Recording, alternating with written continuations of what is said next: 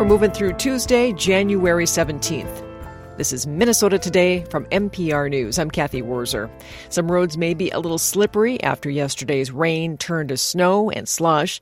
A wintry mix of snow and freezing drizzle is possible today ahead of a winter storm that could dump several inches of snow, mainly on southern Minnesota. Details a bit later. Stories we're following today include the trial for a Minneapolis man accused of killing a North High School student. That's scheduled to begin this morning following a 2-month delay. But as Matt Sepik reports, the defendant is requesting a change of venue because of a new Showtime documentary. Prosecutors say 30-year-old Cody Logan Forncombe fatally shot Deshaun Hill about a half mile from North High School in February. Deshaun, a football player and honor student, was 15 years old. Forncombe's defense attorney says the trial should be moved out of Hennepin County because the new film Boys in Blue, which features Deshaun and his teammates, could prejudice the jury. Judge Julie Allen denied an earlier change of venue motion after the defense argued that media coverage of the killing could adversely affect Forncombe's chance of getting a fair trial. I'm Matt Sepik, Minneapolis. Attorney General Keith Ellison is heading to Bemidji today to hear what Minnesotans think about the proposed merger between South Dakota-based Sanford Health and Minneapolis-based Fairview Health Services. Michelle Wiley has more. It's the second of 4 public comment sessions this month that the AG's office is holding as part of their investigation into if the proposed merger would violate the law.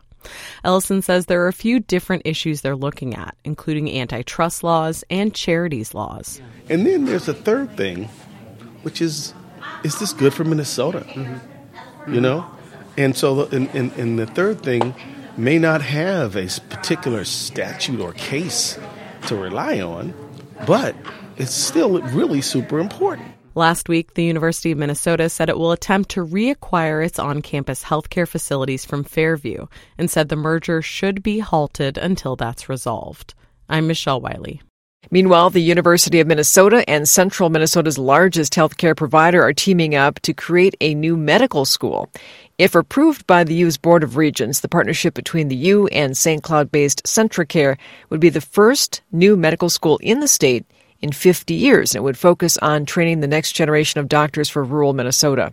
According to the Star Tribune, the proposed St. Cloud school would be similar to the med school at UMD that focuses on rural and Native American health.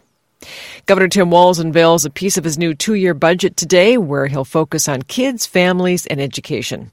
Walz, a former teacher who was endorsed by the state's largest teachers union, said during his inaugural address that he'll propose the largest investment in public education in Minnesota history. He also suggested more money for free school lunches, mental health services, special education, and teacher recruitment and training. He also says he wants to end child poverty in the state. The side streets are a mess in St. Paul and Minneapolis, rutted by ice and snow that's adhered to the pavement after a series of storms recently. So starting today, St. Paul is trying a new plowing and parking scheme to replow the worst streets. Public Works Director Sean Kershaw. On Tuesday, we're going to be focused on the north side of east-west streets. On Wednesday, we'll be focused on the south side of east-west streets. So we will send out daily reminders because it is a lot, to remember. But if people go to stpaul.gov/snow, they can sign up for a text alert or an email alert. That means plowing odd sides of streets today and Friday in St. Paul and even sides of streets tomorrow and Thursday. Kershaw says police will be ticketing and towing, focusing on vehicles that have not moved recently and may have been abandoned or neglected during recent snow emergencies. Minneapolis is also trying to clear snow and ice-clogged streets. And by the way, there's more snow coming. Hang on for the details. Sports. The Timberwolves fell to the Utah Jazz yesterday, 126-125. Anthony Edwards scored 29 points, but the Wolves just couldn't hold a lead in the second half. The Wolves tip off against the Nuggets in Denver tomorrow night.